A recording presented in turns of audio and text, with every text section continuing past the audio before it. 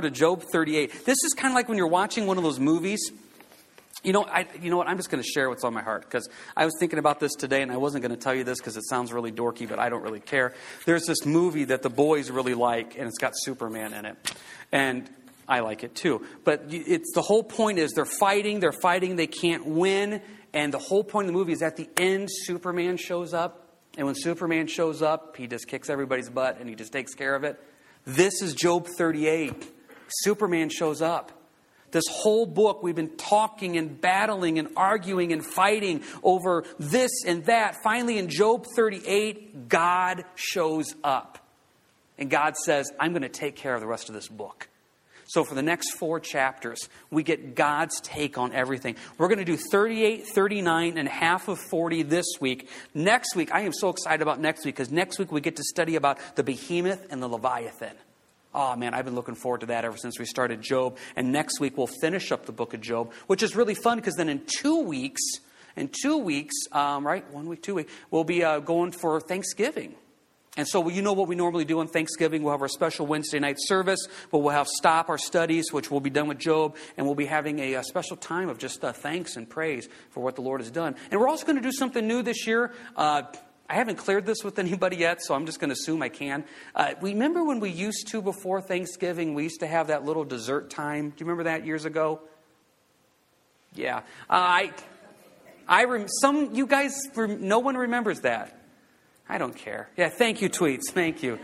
I was going to say, I've been out here 22 years. We used to do this. Well, we ended up not doing it. Things just got crazy and busy. We're going to do that in 2 weeks, the Wednesday before Thanksgiving. This is nothing pressure, nothing big. Bring in a snack, bring in a dessert, bring in fruit, whatever you want. And this is going to be after church. Because what happens every Wednesday before Thanksgiving, people usually don't have to work the next day.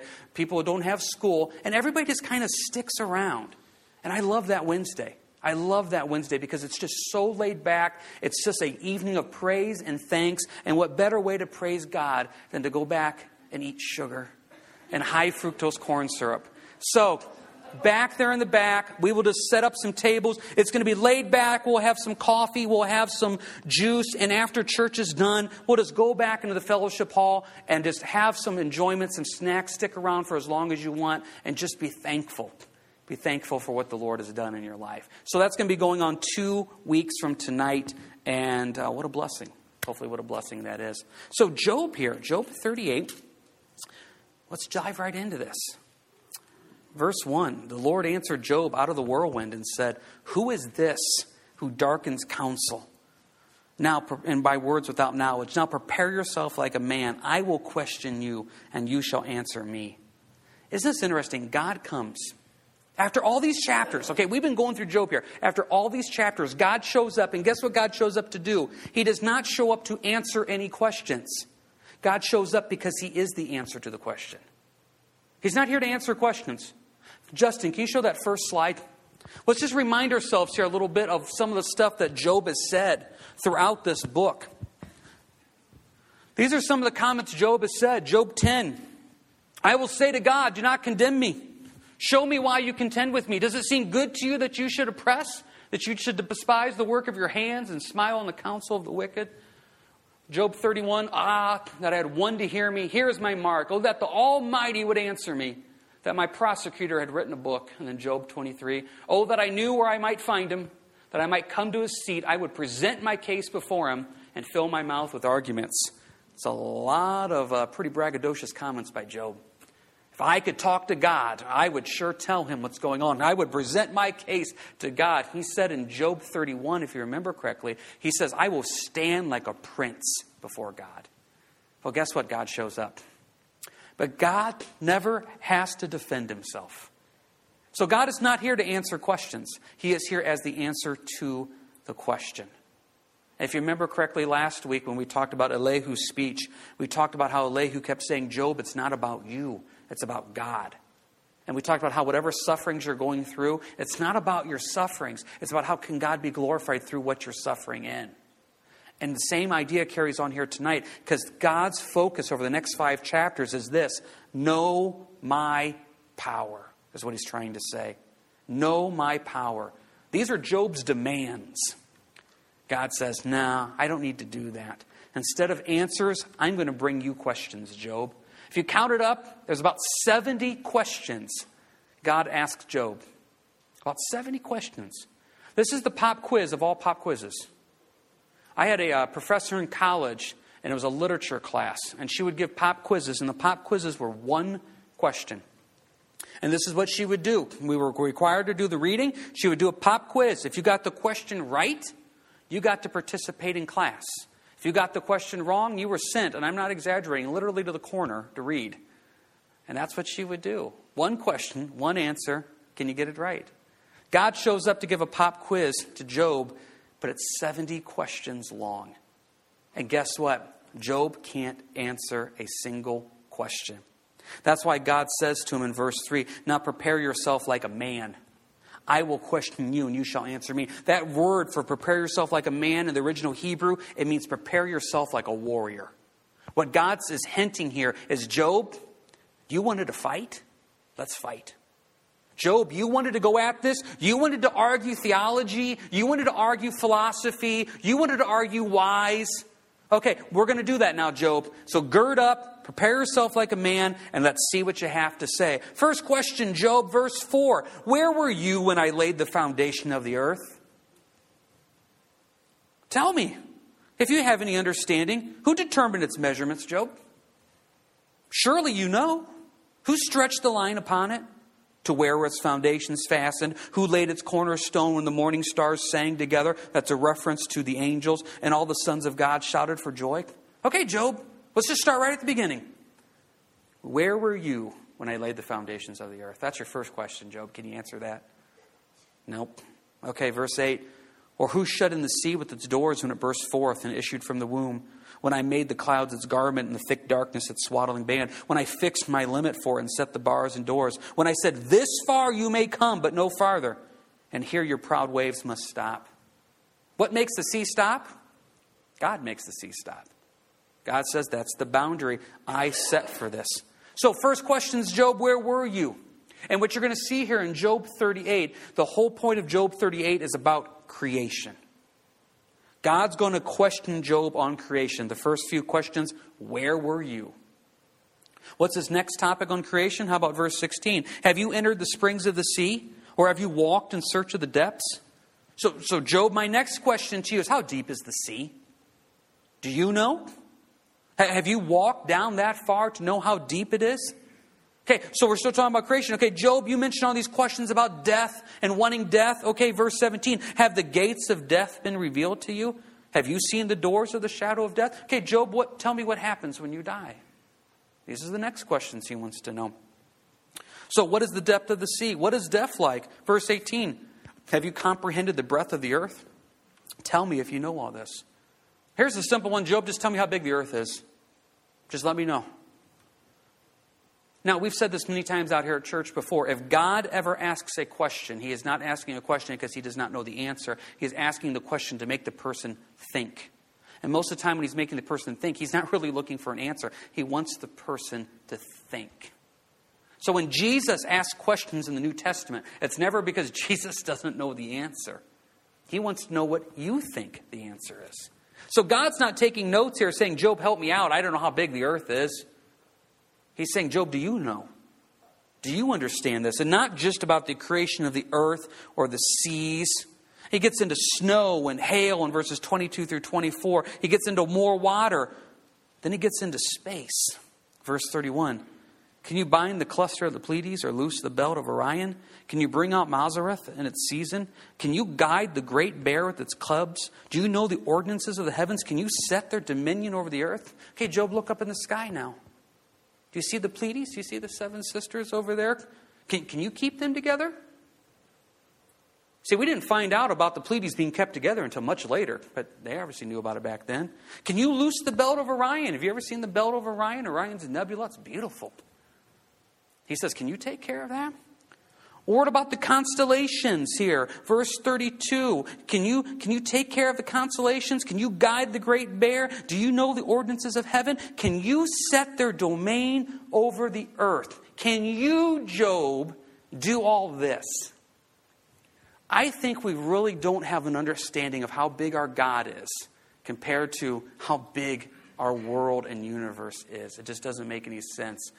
Our mind just can't grasp it. The distances, the size is just so big that it's hard for us to put this in perspective. You know I love astronomy. You know I love this stuff. So the Lord gave an opportunity here. I just want to share a couple things with you. It just amazes me. I got about 4 slides here, and I hope you can follow the logic of it. Dustin, can you go to the first one?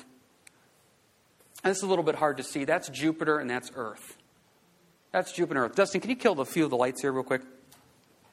So that's Jupiter, and that's Earth. Jupiter, the largest planet in our solar system. So there's Jupiter, and there's Earth. Alrighty, so what's next? Can you go to the next one, Dustin? Sorry, yeah. Hey, Dustin, can you go get me a sandwich, too? Can you just... Okay, there's Jupiter, Earth, and our sun. So now you see how big Jupiter is to Earth. Now you see how big our sun is to Jupiter and Earth. Okay, how about the next one? Now here's Arcturus. That's our sun compared to Arcturus. Over 16,000 times our sun. So if that's Arcturus and that's our sun, you wouldn't even be able to see Earth. And go one more. Now we're up to Antares. Now if you can't see our sun is right there. That's how big. So this is what God's asking Job. Job, can you handle this? Can you take care of this? Did you understand the depth of how big this is? That's our sun. The tiny little dot down in the bottom left-hand corner is the biggest thing we see in the sky right now, which dwarfs us, which is dwarfed by Arcturus, which I showed you the picture of Arcturus. That one's right there. And then now all the way up to Antares. It's mind-boggling how big these things are. You can flip the lights back on now, Dustin. And what God is trying to say here in verses 31 through 33 is, can you handle this, Job? And the answer is no, he can't. He can't. So God starts out in chapter 38 very simply by saying, Job, gird yourself up. You want to argue? You want to fight? You want to question? Here we go. Gird yourself up like a man. Let's talk about this. And his first item is creation. Creation. Any quick questions, comments about this? Yeah, Ryan. Verse 16, the springs of the sea, that's something that scientists didn't discover until modern time. Yeah. It's something that was in the Bible thousands and thousands of years ago. It is that idea of there being springs in there at the bottom. We were just talking at our small group study Monday at our house about how when Jonah in Jonah chapter 2 went down to the bottom of the sea to see the mountains, they didn't know that existed. But in Jonah 2 it did. Ask the guy that sank to the bottom of the sea. You know, this is the point here. So often I believe as believers, we are afraid of science. When really we have the greatest science book that's ever been written right here. And this tells us what we need to know. And it's amazing for me as a Christian, when I start reading about some of the stuff about science and space, it just confirms what I've already read in the Bible.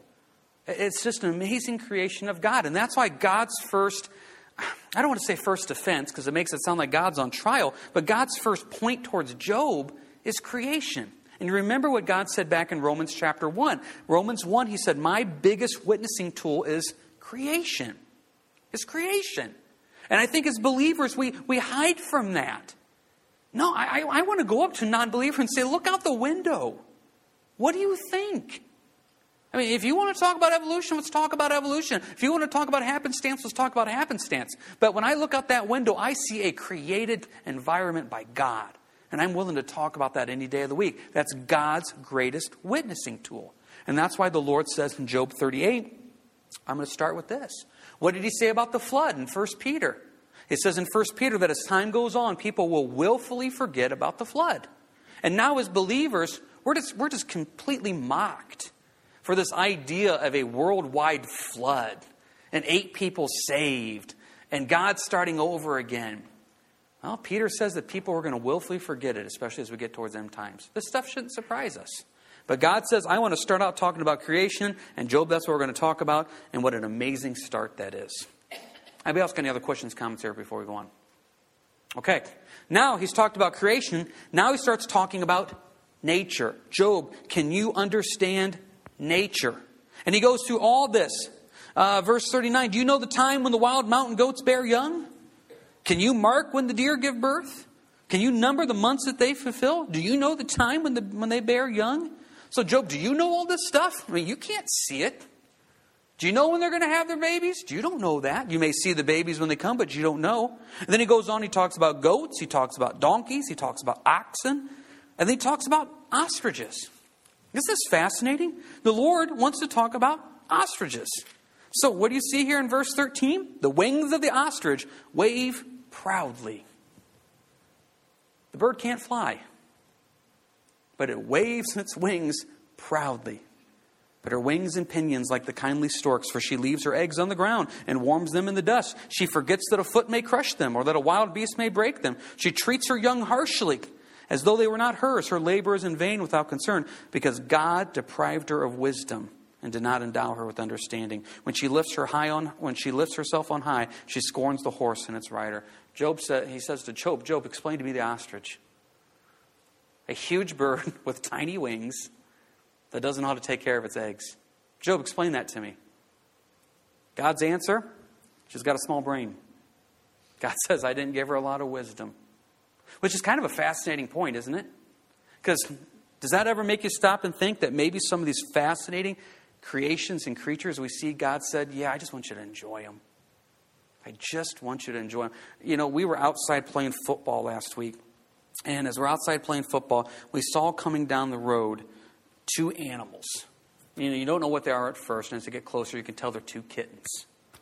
So now, we already have tons of kittens and cats, but the boys are watching them, and they're like, Dad, can we go out and grab the kittens? Can we do it? And I said, nope. They're not ours, obviously. They're coming down the road, and they're getting closer and closer to our house. Dad, can we run out to the road? No. I said, okay, if they come into our property, you can touch them. Once you know what, those stupid kittens come right over into our house. 10 days later, they are still at our house. And I don't know where they came from, but wherever they were, whenever our door opens, they think they get to come in our house. But I tell you, it is just, it's just fun to sit out there and just watch them. Watch them wrestle, play, jump, and then we got this crazy animal kingdom at our house. So the kittens are there eating. Well, then the ducks decide they want to come eat, and then the chickens show up. I don't know what we got going on. But it's just fascinating to watch this interaction between ducks and chickens and goats. And then last night, Dawn went out to gather the eggs, and there was 2 skunks. You know what I mean? It just kind of, Lord, what are you doing? God kind of says right here in Job 39, take a look at the ostrich. It doesn't make sense, Job, does it? It doesn't make sense. Why doesn't it make sense? Verse 17, I deprived her of wisdom. Just enjoy her, Job. Well, then you go to verse 19, the powerful horse. I'm not a horse fan. I've never been a fan of horses. Growing up, Dad had sheep and then Dad had pigs. Animals that served a very tasty purpose. Dad always used to, makes hay. So we love horse people because you guys buy a lot of hay. But the idea of just a horse never really interested me. Our neighbors got a horse. And so they said, hey, why don't you come down and see the horse? And so I went down. And when you stand beside a horse, it is a majestic creature. Still doesn't serve a purpose to eat, but it's a majestic creature. It's beautiful. I mean, it really is. And what Job is trying to say right here, what God is saying to Job, this horse is a majestic creature. And then he says one more in verses 26 through 30. Hey, Job, explain the birds. Can you tell me how an eagle flies? Can you tell me why a hawk heads south? You can't. You can't, Job. So you can't explain creation. You can't explain nature. Verse 1 of chapter 40, moreover, the Lord answered Job and said, shall the one who contends with the Almighty correct him? He who rebukes God, let him answer it. I like how the New Living Translation says this. Do you still want to argue with the Almighty? You are God's critics, but you do not have the answer. How quick are we to criticize God, but we don't have the answers? Lord, why did you fill in the blank? But we can't even answer creation questions. We can't answer nature questions. And so God says to Job, do you still want to argue with me?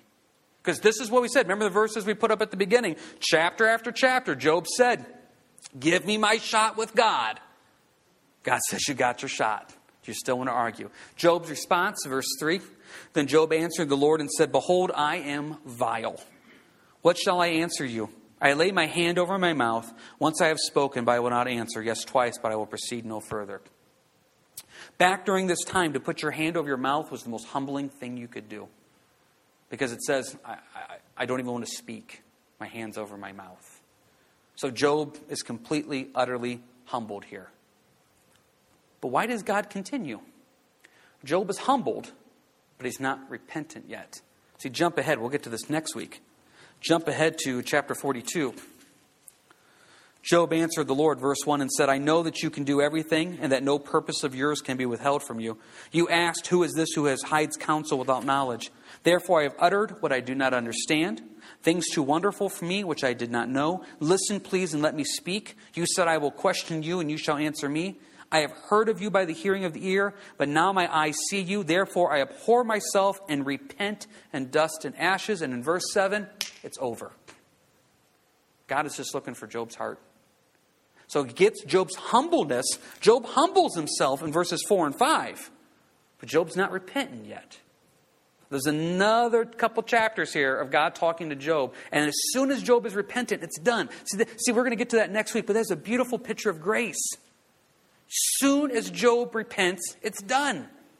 We were talking about that once again at the small group today with Noah. As soon as Noah says, I will repay my vows, I will do what I'm supposed to do, immediately the fish spits him out. It's over. It's done. Isn't that the beauty of grace? You screw up, I screw up, we go to the Lord. Lord, we're sorry. Okay, it's over. Forgiven, forgotten. Oh, it's a beautiful picture. But Job's not to repentance yet. He's only to humbleness. Now, humbleness is good. Humbleness is real good. It's really difficult to define the word humbleness. It's one of those things I think that we can see it and we know it, but how do you really describe it? The word literally means in the Hebrew to get flat down on the ground, to be humble, to be laid low. And this is something the Lord wants to teach us. James says in James 4 verse 6, but God gives more grace. Therefore, he says, God resists the proud, but gives grace to the humble. There has to be a humbleness in us when we're approaching the Lord. If we think we're all that with the Lord, He won't work with pride. You know, God has worked with adulterers, murderers, lack of faith. He's worked with all these people. He won't work with somebody who's prideful. According to Isaiah 14, that's how Satan fell. Satan fell because of pride. And God says, I won't work with that. And that phrase, God resists the proud but gives grace to the humble, you've heard us say out here many times before. If it's said once in the Bible, it's obviously important. If it's said twice, you better be paying attention. If God quotes the same verse 3 times, you better be marking that. That verse is used 3 times in the Bible. God is trying to get a point across that God resists the proud but gives grace to the humble. We have to realize who we are in the Lord. We are nothing. Nothing. Which makes the idea of grace even so much more amazing. There is nothing we bring to the table. Nothing. And I think every now and then we think we bring something a little bit. Oh, I know why the Lord uses me. You know, I'm really good at this. I'm really good at leading the study. I'm really good at leading the worship. I'm really good at serving. No. God used a fish with Jonah. He used a donkey with Balaam. He doesn't need us. Can we humble ourselves to the point of saying, Lord, I'm nothing? But humbleness is difficult. Remember me telling the story? There's a guy that comes out to church here that has a shirt that says humble and proud of it. You know? Sometimes we're proud about being humble. Who was the most humble man that ever lived? Remember? Moses. You know how we know? Because in Numbers 12, Moses wrote that he was the most humble man that ever lived. Did you ever think about that? Check it out, Numbers 12. Moses was the most humble man that ever lived. It's right there in the Bible. And who wrote the book of Numbers? Moses. Now, how do you define that? Now, obviously, it was led by the Spirit. Can you imagine Moses writing that? The Spirit's leading him? What? I'm supposed to write him the most humble man that ever lived. God is looking for humbleness. In Psalm 25, verse 9, the humble He guides in justice, and the humble He teaches His way. There's a lot of times where people come up to me and they don't know what the Lord's leading them to do. They don't have wisdom. They don't have guidance. They need to be taught. According to Psalm 25, you need to be humble first. You know, the phrase I use is, do they have a teachable spirit? Are they willing to be taught? Job right here, verses 4 and 5, he is humbled. He's willing to be taught. I'm not going to answer you, Lord. I'm not going to try to speak. I will just trust you. So God continues on. Verse 6, and the Lord answered Job out of the whirlwind and said, now prepare yourself like a man. I will question you and you shall answer me. Don't you think at this time Job's like, no. But round 2, verse 8, would you indeed annul my judgment? Would you condemn me that you may be justified? Job, will you try to go against my commands? Because that's what you're trying to do, Job. See, Job, I have power, verse 9. Have you an arm like God? Or can you thunder with a voice like his? He's just trying to remind Job, Job, I am the power here, not you. I am the power here, not you. Now, it'd be easy to take these passages and think that God's just a big bully. See, I don't look at these chapters in any way whatsoever like that.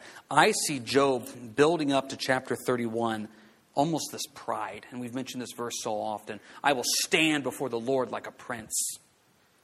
God says, yeah. The other day, Elias came up to me. He's 10 years old now. And he was pretty sure that he could beat me in a fight. So I said, okay, let's go. And we have these little rankings because there's these little games we play. And so he said, I want you to be a gold level, Elite 7, level 50. That's the highest you can be in the Irvin house. So if you come over to my house and I say you're an Elite 7, level 50 gold, that means you're pretty powerful. He goes, I want you to go full, Dad. So I sat on him. I mean, I outweighed the kid by 140 pounds. I just sat on him. He couldn't do a thing. I mean, this is God sitting on Job. I mean, this is what it is. There's going to come a time and a place where he's going to be stronger than me. I understand that. But right now, I just need to sit on him. And I can beat him. God shows up to Job in Job 38. I said, Job, I'm just going to sit on you. Now, I wasn't hurting Elias. I wasn't just trying to beat him. I didn't want to leave bruises or anything. I just wanted to remind him. I'm bigger. I'm stronger. I look at Job 38. It's God just coming to Job and saying, Job, I just want to remind you I'm bigger. I'm stronger. That's all, Job. Because if God really wanted to make a point to Job, he would have just taken Job out. But he wanted to teach Job. And so the last passage for tonight, verse 9, have you an arm like God, or can you thunder with a voice like his? Job, do you have power like I have? Can you explain creation? Can you explain nature? Can you explain space? No, you can't. Job is now humbled. And then when we get to chapter 42, Job is then now repentant. But that's where we're at right now, which sets us up perfectly for next week to get into God's creation here of the behemoth and the Leviathan. And it's going to be a fascinating study, I hope, on what those two creatures could have been. Because it's interesting, when God comes to his final arguments, if you will, he finishes with those two creatures. Obviously, God had a big plan for that, and those are the things that he wanted to finish with. Now, before we get to our final passage here, anybody got any quick questions, comments about anything? Ryan? Chapter 39, verses 9 and 10 mentions beautiful. And I've heard a couple of theories about this, that one, it's a deer or antelope type creature with two horns that are very close to each other. Mm-hmm. Another theory I heard is that it's a triceratops type dinosaur with a single horn on the nose. But that would be, a single horn creature. Yeah. And if I remember correctly, I think King James is the only one that mentions the term unicorn. And that will pop up. If you ever get into a discussion sometimes with somebody who's an atheist or they're anti-God, one of the first things they like to say is the word unicorn is in the Bible. And that is in the King James Version. My version here in Job 39, New King James, talks about the wild ox. And can you bind the wild ox in the furrow with ropes? My personal opinion on that, and I understand what you're saying here, and we're going to get into some dinosaur stuff next week. In the context of Job 39, I don't think he would be talking about dinosaurs, because when you kind of look at the context of it, he's talking about everyday nature. There are donkeys, ostriches, stuff like that. It seems like he's saving the big stuff for 40 and 41.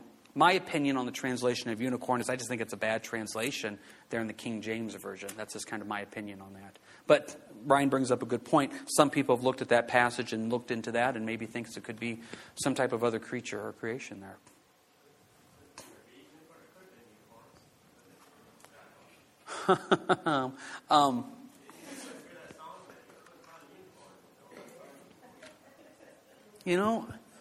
I never know what you guys are going to ask. Yeah, there could. See, here's the thing. Okay, before I answer the question, this is going to be the lesson. This is going to be the lesson that finally somebody says, sure, I'll try out Harvest Fellowship. And they're going to get online, they're going to listen to this, and they're going to get to this point right now, and they're going to hear me say this. You're right, Marv, there could have been unicorns. I mean, there could have been. There could have been unicorns. And because God could, that's quite possible. I can't put God in a box. His creation is unique and everything like that. What has happened nowadays is when we think of unicorns, we think of rainbows and we think of unicorns, flying across the sky. There could have been a unique creation of an animal that was one-horned. It could have been a unicorn. And maybe King James got it right. And I'm not saying that mockingly. I'm just really saying the Lord could have done that. We don't know. Because we're going to get into chapter 40 and 41. We're going to get into the Behemoth and Leviathan, which are very unique creations of God as well, too. I don't want to put God in a box. So, there you go. Quote me. Could have been unicorns. Christian. Studies have identified a large ox-type creature called the rock, I believe. Mm-hmm. It had large horns. It is possible that is the identification of the unicorn. Yeah, and I think that's why the New King James went with the phrase wild ox along that type of line. I don't have in front of me NIV or New Living Translation. What's NIV or NLT say for that? Wild ox. Wild ox. All right, anybody else have anything here before we close up? Nope.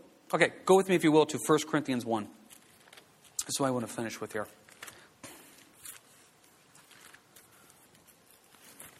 In our study here through Job, we've always tried to end every message here with something a bit encouraging, because it's very easy in the book of Job to be downcast by this. In the middle of the book of Job, Job had some pretty depressing statements, some pretty depressing thoughts, and we've had those too. If you remember correctly, at our beginning in our study in the book of Job, we said, imagine your deepest, darkest times, your thoughts being recorded. And that's what was going on here. Now, what we have as we get to the end is the Lord's perspective on stuff. And it's really easy here to look at Job 38, 39, and 40 as this idea of God trying to put man in his place. And I'm okay with that. That's why he started out by saying, Job, where were you? Well, let's look at how God really looks at us. 1 Corinthians 1, verse 26. For you see your calling, brethren.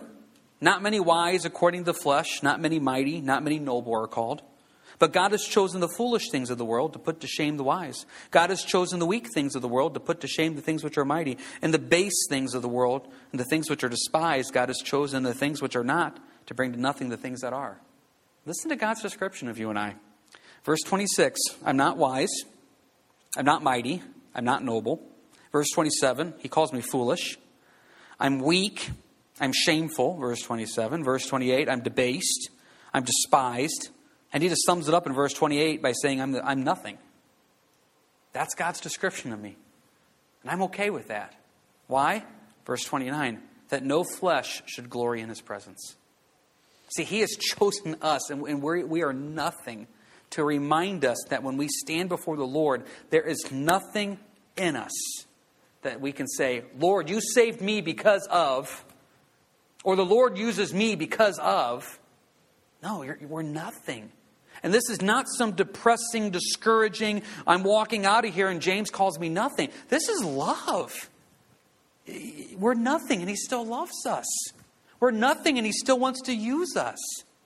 We're nothing and he wants to have a relationship with us. Is that amazing? Verse 30, but of him you are in Christ Jesus, who became for us wisdom from God and righteousness and sanctification and redemption. That is, it is written, he who glories, let him glory in the Lord. So if you want to get boastful or glory something, it's got to be God, because it's absolutely nothing. And this is the point that Job is learning. This is why he was humbled, as he had to reach this point of humbleness first to realize, I don't have all the answers. I'm not a prince standing before God, and I'm not going to have a trial court case with God and win. I can't even explain where creation came from. I'm nothing. But isn't that the beautiful thing? Is that even though we're nothing, God still loves us and wants to use us. So if you ever get on that little pity party, I'm not that smart, I'm not that mighty, I'm really weak, I'm really foolish. Yeah, you're not surprising God. He already knew that. And he still wants to use you. That's the beauty of grace. That's the beauty of mercy. God gets all the glory because there's nothing we can bring to the table. Anybody have any final questions, comments here about anything before we close up? Alrighty, next week, Behemoth, Leviathan, final chapter here in the book of, final chapters in our study in Job. That means 2 weeks is our special Wednesday before Thanksgiving, our Thanksgiving service, a time of praise, a time of prayer, a time of thanksgiving. And also, don't forget, mark it down, bring a snack in that night, bring a treat, bring something fun in. We'll go back into the fellowship hall after church. We'll stick around and we'll just have a little bit of fellowship and some fun there. So, hey, let's pray and let you go. Heavenly Father, I thank you for being a God that loves the nothingness of us. Thank you for being a God that loves this foolish, weak, debased, shameful thing. And you still love us, Lord. Thank you for your grace, your mercy. And thank you for being just God. Lord, we love you. And we lift this up in your name. Amen. Hey, we'll have a time of prayer up here after church. And you guys have a good week and God bless.